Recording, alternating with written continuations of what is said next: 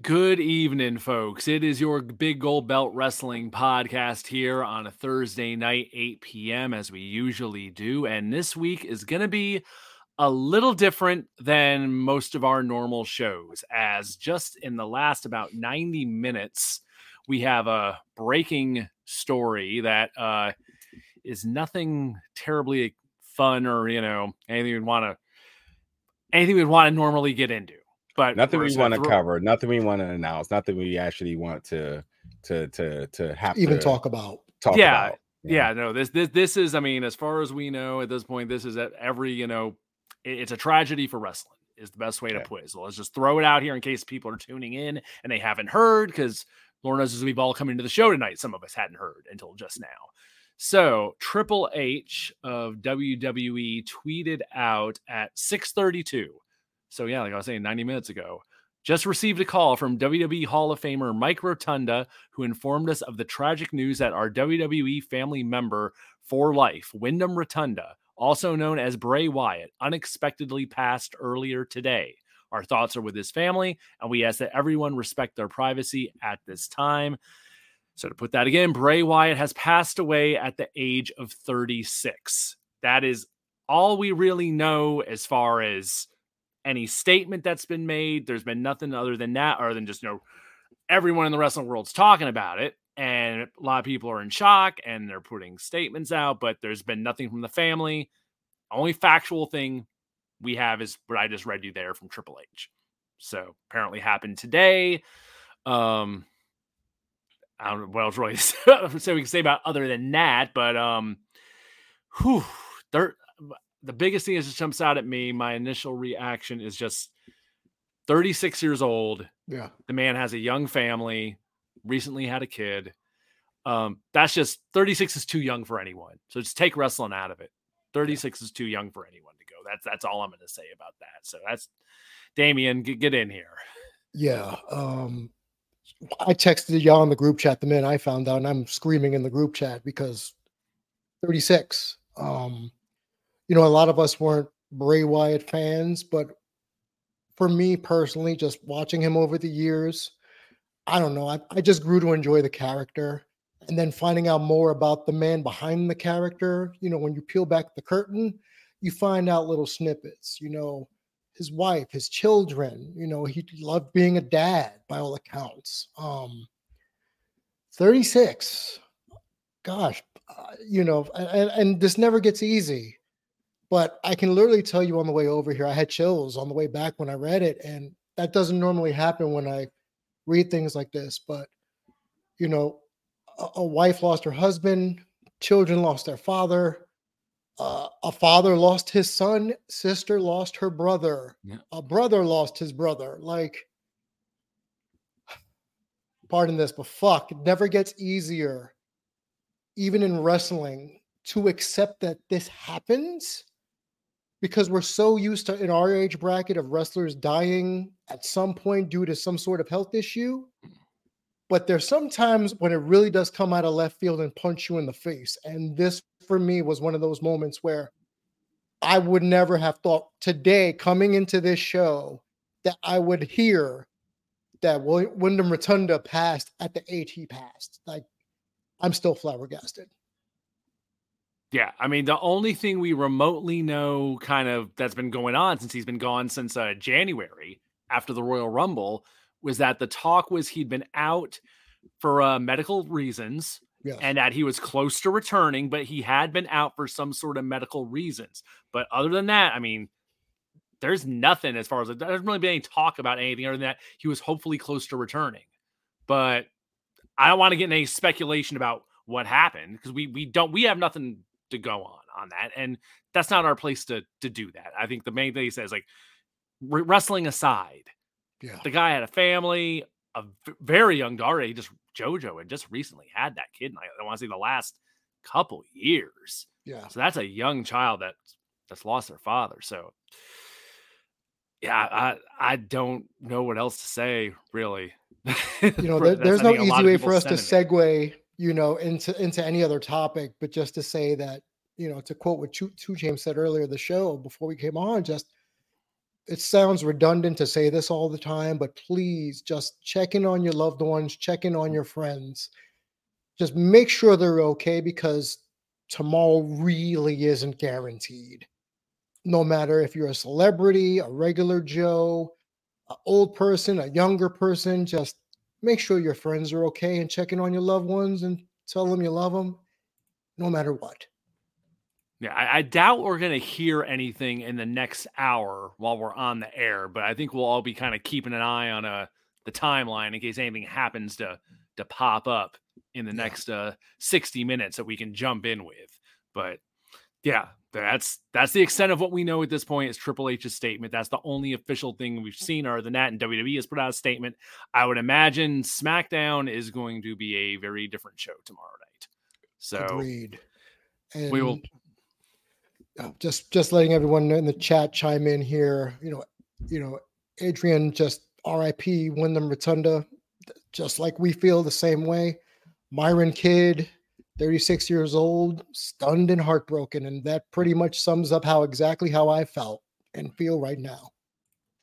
To put into some perspective, Adrian's a high school buddy of mine. We're the same age. We're both 36. So, and we just recently lost a high school friend. It's just to think the same thing is that like 36 is incredibly young.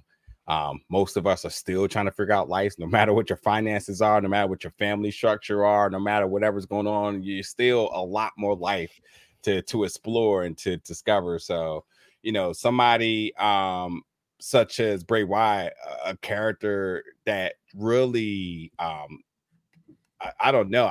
Should we say elevated professional wrestling with his character work? Folks always throw out the word creative genius because I think what he did, I think generations from now, we're going to see people try to also duplicate the exact same things he's done. The characters were granular, the interests, the effects that they had. Sure, there might have been booking things that we all didn't agree with, but there was no denying that when Bray Wyatt entered the ring, you stopped and you paid attention. So, this is a guy, who was very vocal about, struggles with losing a friend. He worked through it. He did the work. He took some time off, which we talked about in previous episodes, committing somebody to like prioritizing themselves. And, at this point now, I think, much like Damien said that I said that like it's the bottom common denominator, no matter how he passed. 36 is young, but I think this is a lesson for everybody to take something positive out of it and to remember to just always check on your friends, because you just never know. You never know. And I'm not alluding to how or suspicion of what this may be. It's just the simple fact that like it never hurts to send a simple text to a simple tweet or a call or anything, just a status, because you just never know. You never know. It could be somebody's last moments. It could be a life-changing moment for somebody just making that contact. And Damien knows best, because outside of the podcasting and personality on air, he deals with these type of things on a regular, and you just know how simple conversations could be game changers for folks. And I think whether it's a game changer for the person who initiated contact or the person you're contacting, either way, positive human interaction is a good thing. And I think this is just another example of how somebody, and I saw somebody tweet this, like, you never know how much you love somebody till they're gone.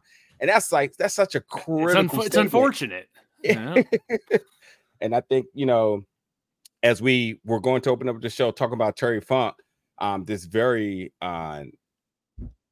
unexpected news, shocking to even still be talking about this, is that Bray Wyatt passed at 36 and he will be missed. Yeah, I think that sums it up. That's all we know at this point. So yeah, I guess stay tuned, and I'm sure there'll be more information forthcoming, and there's gonna be a lot of tributes tonight, I'm sure, going on in the wrestling world. For sure. Yeah. So as you mentioned, yesterday we had planned to open the show with the legacy of Terry Funk. Since yesterday we had the passing of Terry Funk at age 79. So different situation, but yeah, I mean, Terry Funk when I was thinking about this all day, like, how we're going to talk about this tonight and Terry Funk's passing, I mean, the thing that hit me is just there's a lot of people I know who would say Terry Funk is the greatest professional wrestler of all time. They would say that without question, without hesitation. And it's one of those things I think sometimes that you got to take in the scope of Terry Funk's entire life in wrestling to kind of wrap your head around. Because as long as I've been around and watching wrestling, Terry Funk's been around. So it's like, that's how I kind of think of it. It's like, okay, when I first started watching in the 80s, he was feuding with Hulk Hogan on Saturday Night's Main Event. A decade prior to that, he's the NWA champion. You know, going around in the 70s in the NWA with his brother as the NWA world champion. Hold on, let me just brighten up the mood just a little bit here. We talked about Brighten it up, being 36 years old and being too young. Terry Funk lived 2 of those. Yeah, and wrestled that as well. That's a lot of wrestling from Terry Funk. You're entirely right. That name has been around for years. It's sketched in stone years ago. I'm sure Terry was wrestling Jesus back in the AD, but we have to find that in the Bible somewhere. Well, yeah, and the thing was, I was trying to get is like in the 70s, he's NWA champion. In the 80s, he goes and he feuds with Hulk Hogan on Saturday Night's Main Event. He goes to WCW and works with Ric Flair. He goes to the whole. Meanwhile, he's over in Japan the whole time, raising hell as like doing bomb matches. Yeah, in the 90s. And then in the 90s, he transitions, becomes a deathmatch wrestler. Yep. He changes with the times. He goes to ECW. It's like he was the king of reinvention. Like he always was relevant one way or another. Was Adrian Arcos? Funk got to retire like 55 times. So pretty much. As he said when he retired in Japan, Terry Funk forever, because that way I'm going to forever retire and find a way back. Let's also not forget Roadhouse. Because Lord knows the man went to Hollywood between Roadhouse, Paradise Alley, lots of darn different movie roles. Paradise Alley. I didn't remember that one. Oh. Yeah, going back with Stallone. And speaking of Stallone, the fights in Rocky V were choreographed by Terry Funk. He was the fight choreographer for Rocky V. I don't know who tweeted that, but I had to go fact check that. I was surprised. I had no clue. That's a gem right there. That is a gem. That man led a life. He led a life, and the way I put it yesterday, it was like he wrote the book on wrestling and then he rewrote it himself because his career defies everything. Logic. Yeah. Just logic. That he could always stay relevant one way or another. That's what I'm going to say about Damien. Someone else get in here with some I'll go. thoughts on Terry Funk. I found Terry Funk later than probably a lot of people. Remember that little instance where he was Chainsaw Charlie? Right. In the Attitude Era, he was Chainsaw Charlie. There you go. And I didn't know that was Terry Funk until the pantyhose got brighter and you could actually see the face, over his head. But then when I started watching ECW and he won the title at the first pay-per-view, and this man was doing moonsaults in his 60s onto chairs. We talk about John Moxley paying homage to Terry Funk or Mick Foley saying, look, without him, I'm nothing. No, that's not hyperbole. Terry Funk, how do I even say this? He even had a 5-star classic with Bret Hart. Like, if you really go back and watch this stuff, he reinvented himself like 4 times throughout his entire career. And we talk about, Jericho's the king of reinvention. Nah, man. Terry Funk literally went through every single wrestling era we've been alive for. That is ridiculous. And if it wasn't for the fact that his health was deteriorating over the last couple of years, whatever he was going through mentally, physically, he probably still would have been wrestling right now. He was still wrestling 2010s on the indies. Exactly. Pretty much the final incarnation was the Hall of Famer who is still taking indie dates. Forever. Yeah. So that phrase is not lost on me. Terry Funk forever. Yeah. I just gotta say, as we tend to focus on physical health within any level of combat sports. Terry Funk is not a good example of this because the longevity of this guy for everything he's been doing defies everything that doctors would try to tell you otherwise. And thus, as y'all mentioned, and then I really have nothing to add, he's literally been around and been relevant for so many years. And I think it's a true, even if you're not familiar with Terry at all, I think it's a true testament to understand his value to the business, that when you have somebody such as Mick Foley says he was his mentor, he's the one he inspired to be. And when you look at Mick Foley for everything you appreciate Mick Foley for, Terry was that guy. Terry was that bar that Mick was trying to reach. And one may even say have reached, but by all means, it came through the blessing of Terry, the tutelage of Terry. And there's a lot of similarities and dualities between the two of them. So, you know, if you came in the later generation and you were like, I'm a Mick Foley, a Mankind fan, well, Terry Funk was also right next to him, little if you knew it or not. In the dumpster. As Adrian Arcazera, the dumpster match at WrestleMania 14, he was feuding with the New Age Outlaws in his 50s. I mean, come on.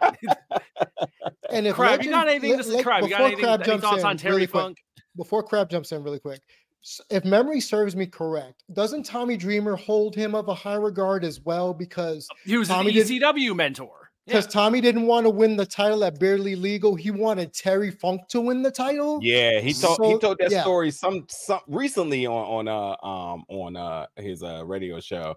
And yes, you're entirely right there. So my big thing about Terry Funk was that a lot of your favorite wrestlers is Terry Funk. Yeah. And that's really, it really is what it comes down to. I think that he would say that he really didn't, innovate a lot of the things that we see today, because at the point, like, it's hard to know what the history is going to be if you're creating things that's never been done before. And I think a lot of the stuff, he's a pioneer for a lot of the styles of wrestling that we see today. And the fact that he was working up until when, 2 years ago? Very recent. Very recently. It's kind of like, damn. Now, obviously, him, pushing 80, it wasn't a matter of when he was going to retire. Like, this was how we knew he was going to retire. Yeah. It was going to have to be with the news that Terry Funk has passed away. Yeah. Because he was going to show up. He was going to come back. He was going to do a thing, not because he needed the money, because he actually loved the business, loved wrestling, loved, innovating and working with people, under him, so everybody that speaks of him, whether it's contemporaries or the people that came after, speak about how he's one of the veterans that's willing to help the next generation up. Yeah. 2017, I just checked. He had 2 matches in 2017 was the last time he did stuff. And that meant, I'm just going to say that if I had to draw an analogy in terms of rap, who Terry Funk is, either KRS-One or Rakim. Like, this folks that are just legendary status that you appreciate if and everybody inspired to be to be them or to mimic aspects of their career. So and as all this stuff has been up in the last 24 hours of people sharing memories of, nobody to a T has anything negative to say on Terry Funk. He's held in the highest of regard. Dude is just beloved beyond beloved in a business where not too many people you can say that about. And I think a lot of that comes from he's one of the few veterans who was in the business forever, who he has kept changing with the times. And he was never the guy to be like, oh, these kids don't know what they're doing. And, this doesn't work. So he was like, you know what? I'm going to try that moonsault thing. I never done it before. Who cares if I'm in my 50s? I'm going to try this deathmatch thing. Middle-aged and crazy. That's how he called himself. It's like truly remarkable in a state of the world where folks tend to stick in their ways and say something stupid and end up being canceled. Terry defied all the odds. He really did. He really did. Wasn't one of his spots the windmill with the ladder all up on spinning around with the Yeah, ladder the around his neck. helicopter spot. Yeah, with the ladder. Yep. Yeah. Oh God. What's up, girl? Thanks for tuning into the podcast. But yeah. So I guess we gotta talk about some other stuff now, right? Yeah, this has been an odd opening for the first 20 minutes, but it is what it is. These things happen. So I guess we're going to switch gears now. Rest in peace, Bray Wyatt. Rest in peace, Terry Funk. Yeah, that is iconic and legendary. No doubt, no doubt. Okay, so I guess there's a big show happening this weekend. There's a big show happening this weekend, and it's supposedly. God, that how that's going to figure in with all the news of the last 2 days is going to be. That's going to be interesting. I hadn't thought of that. But it's all in weekend at Wembley, going down a Sunday afternoon East Coast time. And they've moved a ton of tickets. And that seems to be the biggest story, it seems to me. That, for some people. Yeah, well, some people for sure. We were talking about that this week. It's like some people just seem not to care about the card or the wrestling on it. They're just concerned about that crowd and how many people are going to be there. No. Which is odd to me. I want to hear a lot of what Jamal has to say, because he don't operate too much in the group chat during the day because people got things they got to do and whatnot. Right. But that seems to be like the common narrative around All In is about the analytics. How many tickets are sold? Who like is this biggest WrestleMania, biggest show of all time? I mean, they are still trying to sell the show, even though, analytically, it looks like it has sold. But Jamal, like, for what it's worth, let's start off here. Do you think that All In is in the same breath as WrestleMania?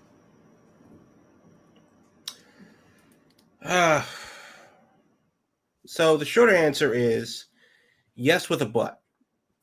And the reason why is that for spectacle, for scale, for pomp and circumstance, and all the frivolous bullshit that people like to latch on to, people are very excited about these superficial things like the crowd size and crowd interaction and what the stage is going to look like. Be damned if they actually wrestle. They could just play table tennis in the middle of the ring. But all of these other things that people excited about. Yes, it is comparable to WrestleMania on that level, because for all of the hype that WrestleMania is, what did we talk about beforehand? WrestleMania week. What's going to be, the other events that surround WrestleMania within WWE? The fact that it's 2 nights. Then there's a stadium reveal with a massive pyro display. Even the reveal of the location of the city is a big deal. And then they take a moment out of the show to let you know how many people are there. So yes, for those things, it is a big deal. But because it's AEW, and AEW doesn't operate on the same wavelength as WWE, in that way, it's also comparable to WrestleMania. It's maybe their version. It's the biggest show that they've literally ever done, ever in the history of ever for them. So maybe it's not WrestleMania 40, but maybe it's WrestleMania 3. But that's the comparison I keep hearing. Is this their WrestleMania 3? Yeah, because that was the one in Atlantic City, right? That's not Silverdome. Hogan Andre. No, okay. WrestleMania which one was Atlantic City? 2? 4 and 5. 4 and 5. So the first 2 were in the Garden. Yeah. That's the thing. I think it's that one, the one in Atlantic City, where they had it at the Boardwalk Hall. It's the biggest show of the biggest show that they've done. But as far as scale and scope and all these other things, it doesn't necessarily register within the universe. That's kind of where the disconnect begins and ends. Now, the first WrestleMania was just a really big show, good or bad, I don't care, but it was just a big show. The second one, sure. The third was Detroit. Which one was the one where they did it in 3 different locations? 2. 2 okay. 1 in 3 different locations. Right. So it was always trying to be something bigger. So for those that are going to make the direct comparison to say that, like, well, if they do another show, they got to rent out a football stadium. Or if they do another show, they got to rent out a baseball stadium. We had 80,000. We need 100,000. Where's that stadium? Is it in the Philippines? Let's go to North Korea. They have a 150,000 seat stadium. Let's go to Ann Arbor. They have 110,000. Let's go to Columbus, Ohio, or Happy Valley in Pennsylvania. We need 150,000 people in a football stadium. The problem is that people are comparing it to WrestleMania now and not what WrestleMania was 35 years ago, because WrestleMania was a much more subdued, not equally important, but a much more subdued, a lot less spectacular event that was still very damned important for the company. So is this the most important event that AEW's ever had? Yeah, I think so, because the first All In wasn't technically a part of the company. But the fact that they can get 80,000 people for a show, sight unseen, not necessarily knowing what the hell they're going to get until this week, is kind of like, yeah, it's a monumental deal. Now the question is it big enough? Because they're only doing one show. They're not doing a Dynamite over there. They're not doing Collision Live. They're not doing a lot. They're leaving a lot of money on the table by just having only one show in and out, and we're back in the U.S. next weekend. Well, let's talk about that a little bit. I mean, you're bringing up fantastic points. I think that because while there is tribalism in wrestling and there's loyalists to the brand, folks folks were buying tickets without a show even being present. Right. Number one. I was one of those people that at first I would say the biggest star of that show was Wembley Stadium, because that's what sold the tickets. That it was a show at wrestling was happening at Wembley. That's what sold the show. 1,000%. And as Jamal said, like, you know, folks were buying tickets, and even I mean, we talked about it for weeks here, actually, about like, what is this show? It's probably one of the silliest topics we had, but it was the most factual actual thing. Is what, because we didn't have matches. We didn't. It was have just matches. about the spectacle. No hype. So right. So here's the thing. I think everyone's excited because they're going to be at a iconic stadium. It's going to be overseas. It's the name All In, which truly doesn't give any bit of the feels from the first All In. So this is just truly under the AEW umbrella by Tony Khan. They bought the rights. They can use it now. Right. So they're using it. It's the same thing as NXT using Bash at the Beach, Halloween Havoc, or anything. Karl Malone is not coming to NXT. We don't have to worry about any of that. So like the thing about it is that like they set the stars to align, but they never ever built a show that gave you that granular feel. This is by all means a huge step forward for AEW. But when you talk about WrestleMania, you're talking about a spectacle that reaches outside of wrestling. That's what this fails to do. That's what this fails to do in all aspects in terms of the marketing. This is being built like any other pay-per-view. And honestly, let's call it what it is. Of the four of us right now, did any of us even flinch to go there? I did. I did. And the reason why I won't be there this weekend is because A, it's on a Sunday. And B, I have other trips planned. And also more importantly, it's literally only one show. Yeah. And a part of you going was a part of it being overseas, being at that stadium, because at this point now, I believe it was you that said that, hell, I'll go and don't even go to the show, because what is the show? Just to go overseas, yeah. That's what we said. I'm down with that. And again, I was damn tempted to do that, but I couldn't find other shows until this month that were going to happen. And in the spotlight, I'll have those other shows that are going to be in the London area this weekend before All In starts. But the point is that this is why I went to Grand Slam. Yes, selfishly, conveniently, it's in New York. But also it's like the third or fourth event ever that's not tennis in that building. Yeah. Nobody's seen what that looks like before. Yeah. Everybody's seen a wrestling show at the Garden or Barclays or Prudential Center or wherever, but we've never seen one in Arthur Ashe Stadium. Yeah, true. And this is why, like, I was loving what WWE was doing before the pandemic when they were hitting football stadiums. They had the Royal Rumble at the Arizona Cardinals Stadium. So it was like, you know, it was at the Alamo Dome one year too, right? Yeah, and while we went to that, or I went to that. I think me and Sellers went to that. But either way, like, again, all the stars aligned for this to be a great show, besides them executing two things: the card and to be granular outside of professional wrestling. What is the star attraction to it? Because with that, and I don't care about celebrities necessarily being there, I want the show to feel a big deal. I want to go to a show knowing that truly this is the must attend event. And it never felt like that. I have zero FOMO right now. Well, here's the thing. When people make the WrestleMania 3 comparison, just because the big building and the big crowd, the difference to me is WrestleMania 3 wasn't sold on a big building and a big crowd. That was part of it. What sold that show was the main event, Hogan versus Andre, that they hyped up as. Yeah, that's what they hyped that show on, was Hogan versus Andre, and hell, they went so far as to act like that match had never even happened before to make it that big of a deal. Because all bets were off on how they were going to promote and that. Even still, MJF and Adam Cole ain't that main event. And ain't Hogan Andre. well, look, I mean, I think that here's the thing: if you are looking at the show and you're throwing pushing all the history aside. You don't know what history is going to look like until it happens. So there are those sight unseen need to be at the place where we know that history will be made. For better or worse, it will be made there. And I, will either, no matter what, how I feel about it, I will be at the place where history happens. That's why I started looking up flights. That's why I started looking up hotels. That's why I didn't go, because it's only one show. So that's why I went to Arthur Ashe. That's why you went to Chicago. That's why, conveniently, I walked down the street from work to go to the first Dynamite.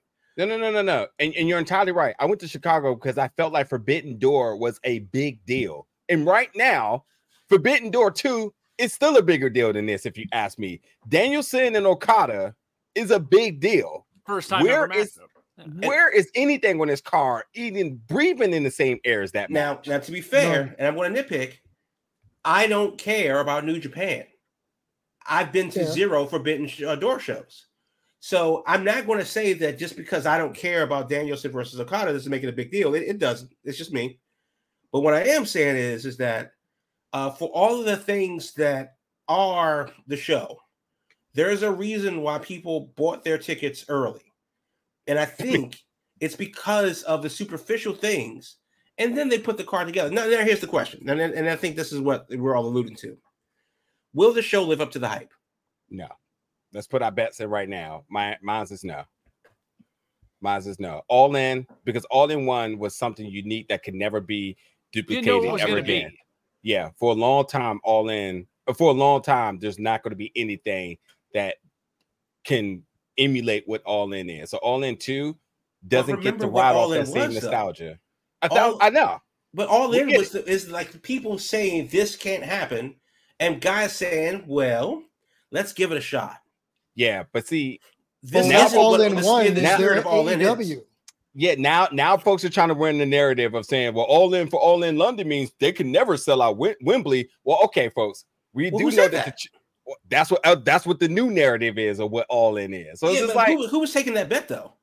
I mean, that was the thing. That's the narrative. It doesn't fit the narrative, but people are trying to swing that as the narrative to say that's why this is the continuation of what All In is. It's the All In idea of saying, who said that AEW can't run an overseas show and sell out an arena? Who said they can't sell out Wembley? By the way, the true villain in all of this is The Weeknd, because he sold the most tickets last week.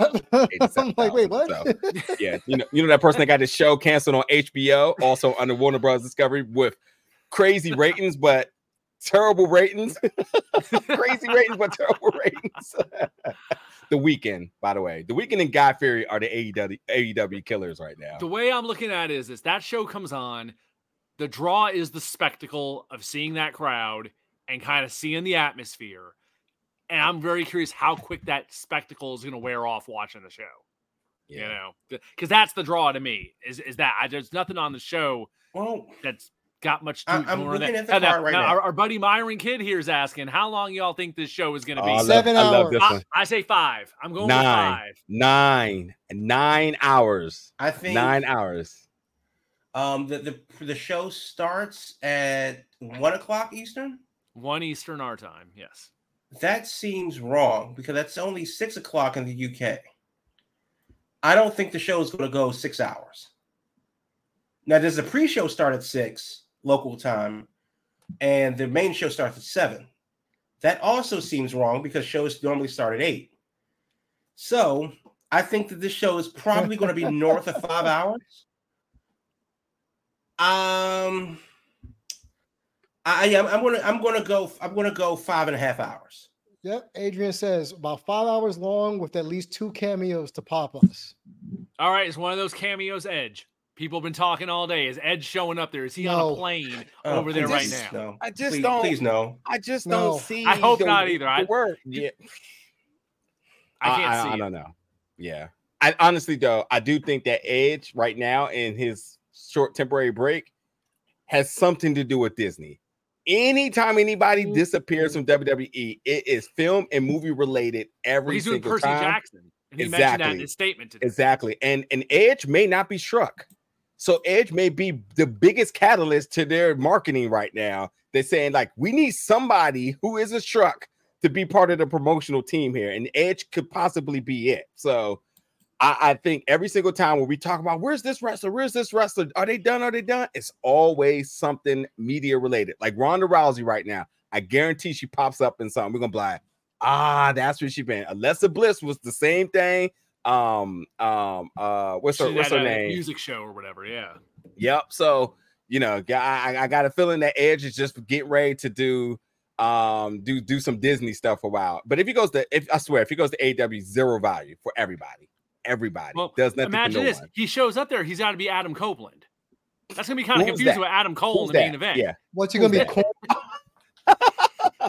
Adam Cole. Yeah. That's what jumped out at me immediately. I was like, wait a second, that name is really similar. Yeah, the only way he gets a pop out of that is if he shows up post main event to spear the winner of Cole and MJF. And he wouldn't just show up to see Christian? Do a 5-second pose? Nah, Christian's too busy dissing people's fathers. That's not going to happen. All right. How about we do our break since we're over time here, since we've had a very top-heavy show here with all the news going on. We'll do our break, and then we'll come back with the Indie Spotlight because Jamal wanted to talk about the other shows happening around All In, and then we got some time left, see what else we get into here on the Big Gold Belt Wrestling Podcast. Thanks for being with us here tonight, folks. Stay with us. We'll be back right after this. Are you a fan of all things media? Are you a fan of professional wrestling and sports? Then you need to check out Big Gold Belt Media. We're the ultimate destination for all things entertainment and media, with the latest news, interviews, and analysis from the world of the aforementioned entertainment realm. Our team of dedicated journalists and analysts will bring you exclusive content that you're not going to find anywhere else. And we're not just an online destination. We attend live events, conventions, bringing you behind-the-scenes access and exclusive content that you're not going to find anywhere else. Plus, you can show your support for our brand by subscribing to our Patreon, patreon.com/BigGoldBelt. Join the Big Gold Belt Media community today and stay ahead of the game. Follow all our social media platforms at Big Gold Belt for the latest updates and exclusive content. Whether you're a diehard wrestling, sports, nerd culture fan, or just a casual like some people, Big Gold Belt Media has everything you're going to need to stay informed and entertained. So what are you waiting for? Check us out today at BigGoldBelt.com. That's BigGoldBelt.com. All right, folks, welcome back to the second half of your Big Gold Belt Wrestling Podcast here on this Thursday night, 8 p.m., like we like to do it. We're talking All In weekend, and there are some events that seems to be happening around that. So, Jamal, get in here with the Indie Wrestling Spotlight as it pertains to All In London. On this coming Saturday, August 26th at noon, London time, there is a Progress Wrestling and Defy Wrestling. Now, Defy is based in the Pacific Northwest, the Seattle-ish area, and they're going all the way over to England, and they're having a show, the Splendid and the Vile, and then that's going to be followed by the Progress show. It's clobbering time at, I think around 4 o'clock. So the first show is at like noon, and the second show is at about 3 or 4. But the long and short of it is that tickets may still be available. You can get tickets and other information at dice.fm/progress, or look at Progress's webpage, progresswrestling.com. Revolution Pro Wrestling, Rev Pro, as it's known. They're having their 11th anniversary. That is August 26th. That's still Saturday. 3:30 p.m. at the Copper Box. You can get tickets at revolutionprowrestling.com. And then, of course, my favorite promotion in the world, Gato Move, with another favorite promotion of mine, Pro Wrestling Eve. They're having a show. The show is sold out, but check their YouTube and check their, and check evewrestling.com for the show after the fact. But that's also happening on Saturday. That starts at 8 o'clock. Choco Pro is actually doing an earlier show at 2 o'clock. But everything's super sold out. So, just watch their Twitter and at Gato Move, and of course Pro Wrestling Eve at Pro Wrestling Eve for more information on everything that's happening, mostly on Saturday in the London town area, ahead of All In, which apparently starts at 6 o'clock local time. So that's either going to be a really early show or a really long show, and I'm not sure which one it's going to be. Either way, that's the indie spotlight for this week. There we go. So there are a few events surrounding All In going on in London. It's just a matter of if you can still find a way in to get into some of them. Do we got anything else that we're back in the second half that we want to talk about with this show? Since, come on, people are making this out to be the biggest show of all time. So at this point now, we got to touch on with it. They just going to have to do it. If they're going to play the underdog role here and shock the doubters, then they're just going to have to do it. But as I said in the beginning, the true villains of AEW is Guy Fieri and now The Weeknd. The rating stopper and the ticket seller, and honestly, I guarantee you, if they somehow beat 87,000, that's all we're going to hear about next week. All you're going to hear about, because they're like 81 right now, right? I know they're over 80. They're claiming over 80. The weird thing is, the thing that keeps getting me is they're making a very big point of all the reports are they've distributed over 80,000 tickets. Yeah. The wording is very specific of how they're talking about this. Yeah. And shout out to the folks on the media call, which we didn't take a part of because I don't know. I don't know why we didn't. But shout out to somebody on the media call. And I think it was was it Brandon? Brandon Thurston. Yeah, Brandon Thurston. That said, we're going to need to, in other words, and paraphrasing, we're going to need to audit those numbers to know the legitimacy of them. Well, I'll give them credit. There is something to be said for if they've sold 70 something, and it's like, you know what? If we just pad the hell out of this thing and get a bunch more people in here, and we can say we got the most people in the building, I mean, hey, why not? Does the show matter at all anymore? Is it just about the attendance record? It's a house show. To some people, it's absolutely just about the attendance record. It's been very clear in the last week that because as far as I'm concerned, how I compared it before we got on air was this is AEW's version of SummerSlam when it was in the UK in '92. Okay, like just trying something different, getting a hometown crowd to just love everything we're going to throw out there. The only issue is that Jamie Hayter's injured, so you couldn't have her in the main event and get the local pop that way. And you're not using Saraya because it's Saraya. So what else were you going to do? So like make it about the actual wrestling. The will they, won't they breakup between MJF and Adam Cole? That doesn't have the same gravitas as Brett Bulldog. So if they end this show with reuniting the Kingdom. Oh God, no, Matt Taven. Here's the comparison. It's the ROH and New Japan show at MSG. Where it was all about Matt Taven winning the title. Yeah, that's 3 more tickets. So that's not a bad idea. And we know exactly who those tickets are going to. I'm gonna say last thing, then we'll move on. If AEW does somehow, some way break the 87,000 record that The Weeknd has broken, every major outlet is going to try to fact check. Why is that the record? Because it is. He just broke it. The attendance record. Ticket sale, right? The ticket sale record. He was for just Wembley there. Stadium. He just drew that crowd like in the last one day ago. Is that the record for Wembley? Yes. Yes, it is. I want to fact check this. 6'8" Jake says they're going to get that attendance over 80,000. one way or another. And listen, if they get over 87, they are absolutely going to, every major outlet is going to fact check it. So there will be no fabrication on this one, because I'm looking at an attendance from a 2015 rugby match for 89,000. Yeah, it says tickets sold. That's what if you type in, and I saw it yesterday. So if you type in the weekend Wembley, everything pops up and says the weekend breaks ticket record at Wembley Stadium with his concert of selling 87,000 tickets. Live Nation UK reported it. BBC has reported it. All the major hip hop outlets has reported it. Yahoo News reported it.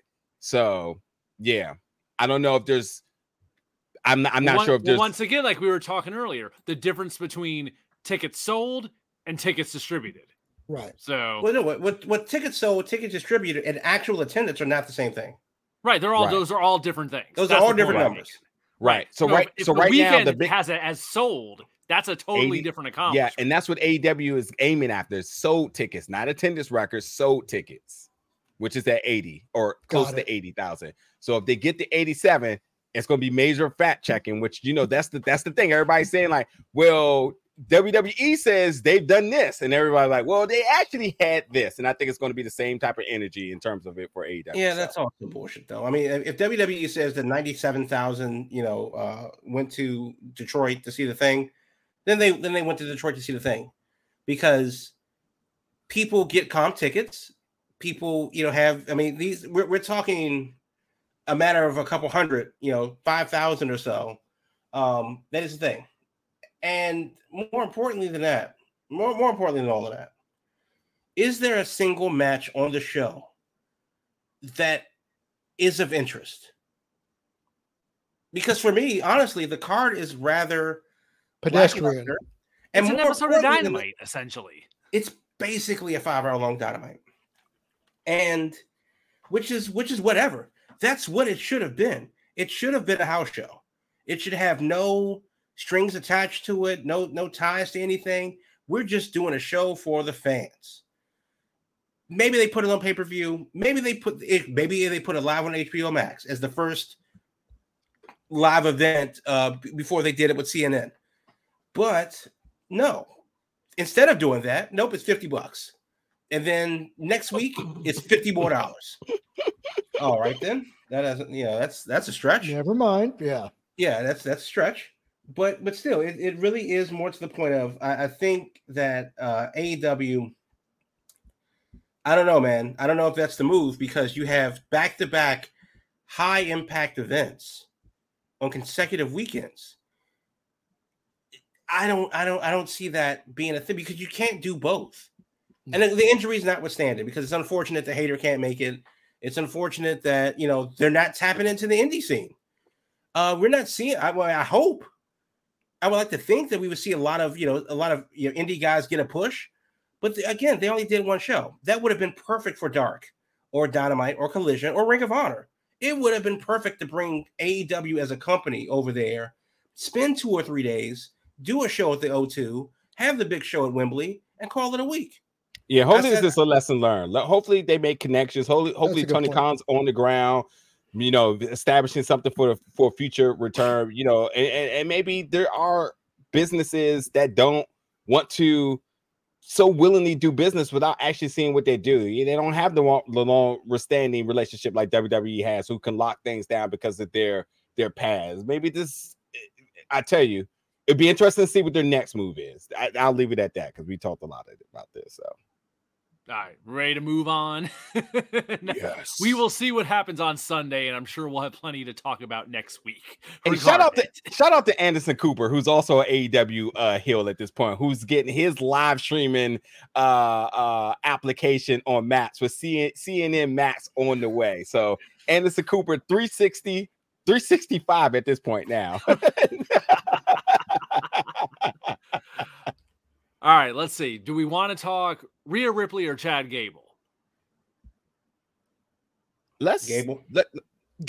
Okay.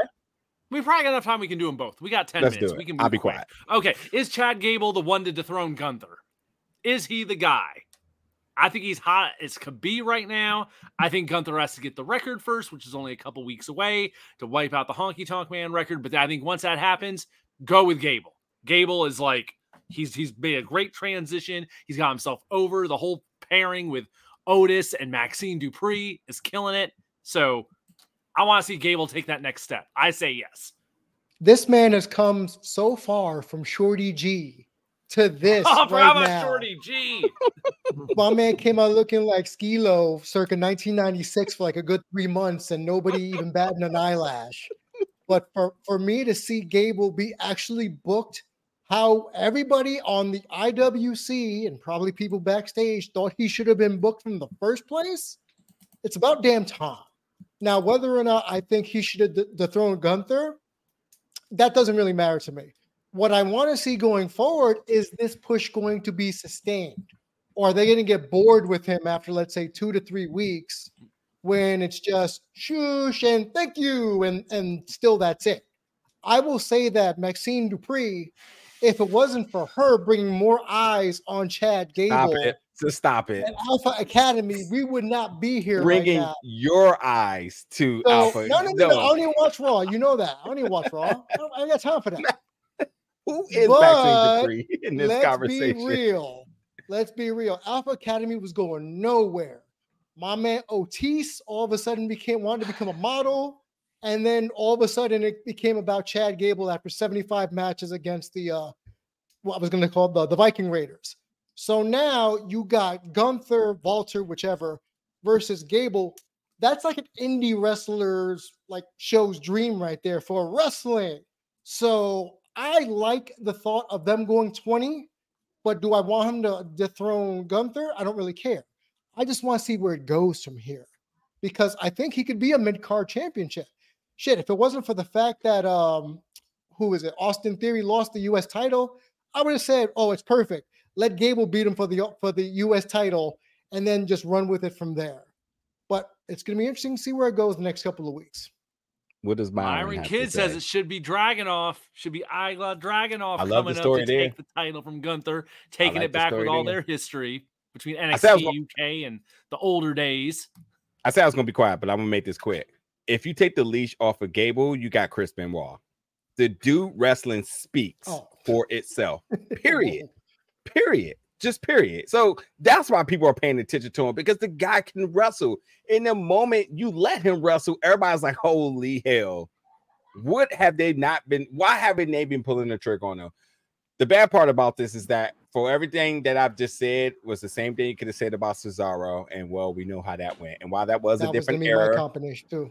Why it was a different era, you know, we'll see if they change now under the Triple H regime. But like for what it is, because even at times Chris Benoit didn't really have charisma. You know, he was the crippler and you thought he was intense. But then there was Ken Shamrock that really was about that life. So you looked at Chris Benoit, he's kind of like, okay, I guess. But his wrestling was so top tier.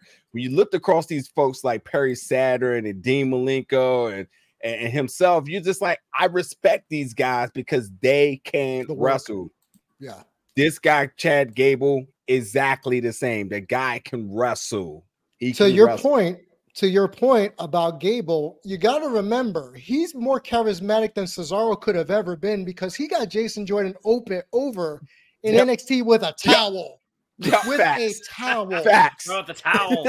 He got the word shoosh over just by shooshing the audience without him having to wrestle. The wrestling made that better. So I don't think the Benoit comparison is accurate. I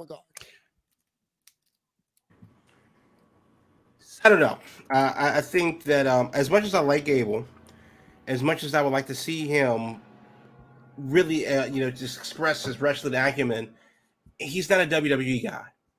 He's not a guy that I think of when I think of champion in WWE. Walter is, Biggie is, Damian. I was going to say Punishment Martinez, but Damian Priest is, Balor is, AJ Styles is, Seth Rollins is. The problem that Vince had with Gable was that he was too ugly and too short to be a champion. And that really reminded me of Daniel Bryan when he went on this run where if the crowd really didn't will him to to that next level, it's never been about talent. Right. There are a lot of guys with talent that are being held back for some reason. There are a lot of guys that get over with the talent that are just being held back for some reason. And as much as I hate to say it, because I do love Gable as a wrestler, I don't think he can break through that ceiling that WWE has, because he's not the type of wrestler that he wants them, that they would put on a pedestal. Right. Because if he was, they would have done it already. I think one other thing we should note, if Gable does go back to NXT for an stint, that I think is going to be the testament to see if he's truly ready. Drop him back down there, let him work his magic, work some creative things with him, and then bring him back up and let him go off. Yeah, I agree. I'm not really sure, what they because I can't envision what a championship run for him looks like. Because and that's the kind of the problem, is that everybody likes a good scrappy underdog, and once you make it, it's like, where do we go from here? And it's not that he can't handle himself as a champion, and we won't ever know until we try. But it is really to the point of, like, he doesn't really. I don't think his character is big enough for it to be a WWE champion. Yeah. When you compare them to the champions that they either currently have or the ones that you remember all the time, those were, galaxy-wide personalities. Yeah, in life and in death. Yeah, and as good as Gable is, he's my type of wrestler. But so was Ken Shamrock, so was Benoit, so was Perry Saturn, Malenko, and and Steve Blackman. That's my man, right? Exactly. Here. That's my man. But these guys don't scream WWE champion. Yeah. And they don't scream longevity. You say, like, I can see them winning a big match. But they get the Kofi championship. Yeah, and then comes a brick wall. I was gonna say, I can't. The more I think about it, I can't see Gable holding the title for a long time. It would be a short run. Mm-hmm. Yeah, it'd be a short run to move it from one heel and Gunther to another heel. Call it what you want, and I know people don't like him, but Austin Theory is the prime example right now. Austin Theory was chiseled from the Rock of Championships. And he looks like a champion, and it didn't work. He's got the charisma of a tuna fish. But to be fair, so was Roman Reigns. For a long time, Roman Reigns had, the charisma of a trout. And for whatever reason, and it took him, was the better part of 5, 6, 7, 8 years about 5 to get it together. And I mean Roman Reigns specifically, because even as a part of the Shield, he had somebody to fall back on. I mean, Roman Reigns specifically by himself. The joke was the 5 moves of doom that he would do, or whatever, whatever the case may be. It's not. It's about the entertainment and the sports. Gable is an Olympic athlete. It's not. Nobody's questioning that. Yeah. But what did Roman Reigns do to get him over? They turned him heel. He got the thing that they went asking for. They flipped the script. They flipped the script on it. Yeah, people were asking for that for damn near a decade, and then finally it happened. And now they kind of run that train into the ground because of the fact that Roman still has no charisma. 6'8" okay, cool. No argument there. But yeah, I think Roman has the charisma of powdered milk. But because they turned him heel, we have a reason to boo him now. Yes. With Gable, I don't think his personality is big enough that makes me scream valid long-term championship run. And I would rather him not have the belt at all than have the Kofi championship. I think there's money to be made with him chasing the belt at the very least. You can, as the chaser, and maybe a fluke win as a transitional champion. But I don't want him to be another Sheamus. Okay. And again, Sheamus is a Hall of Famer, but he's not the Hall of Famer that he should be. He's a Hall of Famer because he's been there for 15 years. I think also Donald Trump mugshot just got released. This is not that podcast, sir. We are not. Well, there goes our band. There goes our bandwidth as Zach starts getting shared all over. No. Allegedly, he said free. That's all. Let me just say the last thing so we can just get this last topic in before we end the show. Is that, again, I truly think that he needs to go to NXT to truly see his work. We need to see him be a star at the highest level at NXT on a solo run. Alpha Academy, he did, or American Alpha, he did it. We need to see what he can do on the solo run at the highest level at NXT. That's a true testament to see if he can survive with a legitimate main roster run. Yeah, you can put the belt on him. Him winning is convincing, and we will believe it. We will rally it. It's a big moment. You have two trajectories after that. The Kofi treatment, or you actually can build some momentum and do the impossible, which something I think a lot of us could get behind because none of us would ever thought he would get in that place in the first place. And that's a story to be told in his own. So that's my thoughts. There you go. Let's hit this Rhea thing real quick. Oh, you still want to do the Rhea thing? Real quick. Okay, we'll really quick. Let you handle it. Real quick, though, since it was a topic earlier this week, very simple. Is Rhea Ripley's dominance hurting the women's division? Because she's plowing through everybody with 2-minute matches and all that. I say no, because that's only one aspect of the women's division. Mm-hmm. Hell, you have a whole other women's division on SmackDown that has nothing to do with this. So it's not like everyone is being saddled with this. But unless you're wrestling Rhea and she's dominating you, the rest of the division should be doing plenty of other stuff. And that's a whole different issue if they aren't. But Rhea Ripley being presented as a dominant champion, as a Mike Tyson-esque, killer, is fine. There's nothing wrong with that. I like it as something different. So I don't think it does. I'm with you. I don't think it holds anything. I don't think it holds anything back strictly because everyone got her over with the mommy stuff. So seeing her squash Candice LeRae made my little heart happy. I was happy to see that because I'm not a Candice LeRae fan. But you could tell that this was a holding pattern for Raquel to come back from whatever injury she was nursing, because that was always going to be the next up for Rhea and saving Bianca for a bigger stage. Mm-hmm. That's what this was. It's also a matter of who the hell else were you going to give her? Raw's women's roster is what now? Exactly. So I don't think it does anything wrong. If anything, she keeps the Judgment Day together with Dom. So yeah. Good ratings for her. Her and Dom are doing good ratings in NXT. So there's the business bonus there. I'm telling you right now why I like this idea. Go ahead, Will. Her dominance has pretty much made her the leader of the Judgment Day now. That's the story they did this week on Raw, that she was calling all the shots because she's like, you guys don't have your act together. You keep messing up with this damn briefcase and can't even pass it to the right person. I'm calling the shots on who the damn team is. So that's it. They're adding layers to this. Where she's even calling the shots with the guys now. She's the carpool mom at this point. She's like, don't make me turn this car around. Yeah, our social media manager Marcus has tweeted this and said that it's Rhea Ripley versus the world, and I love that idea because one, it's just it rolls off your tongue just perfectly, and you like that. Here's what I'm thinking: let this motherfucker roll all the way to the Royal Rumble and have her defend her belt in the Royal Rumble against the entire world. Brock Lesnar mode. Let's go, because she's done feud with everybody. So put everybody in it, every single person in it, and let's see her give it a good run.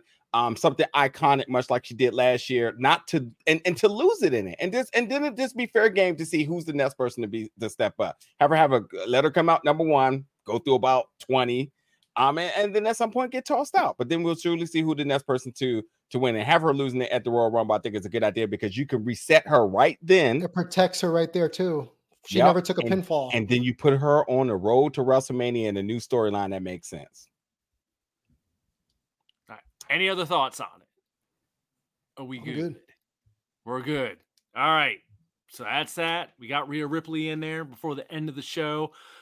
Folks, as we said when we opened tonight, Bray Wyatt has passed away at the age of 36. There's a little. Do we want to share any more info that we've heard in the last hour, or we want to kind of wait for that to it's being just reported by Sean that news just came out that it and you can read his tweet, Sean Ross Sapp, and it's just basically stating that this seems to be by way of COVID complications. So there's that.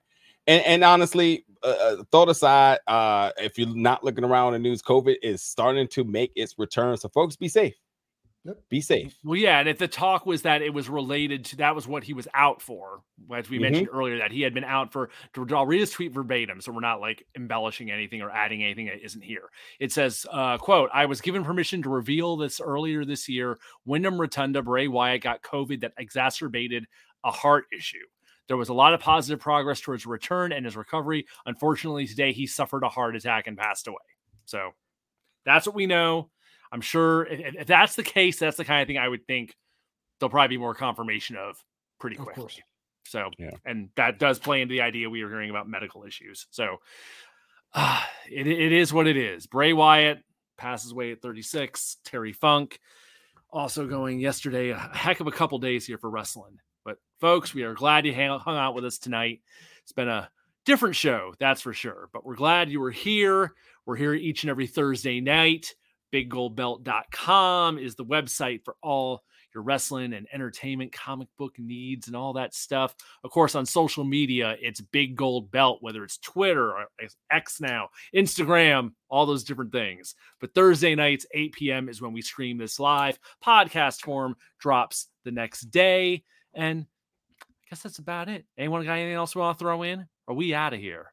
I think that's it. So we'll be back next week after this big show in Wembley. We'll have lots to talk about, and we'll be on the road to All Out in Chicago, and who knows what else. So until then, folks, stay safe. Check in on your folks, as we talked about earlier tonight. Check in on your folks and just give them a what's up. We're all in this together. Talk to you next week. Thanks a lot for tuning in. Later. All I really need, that big old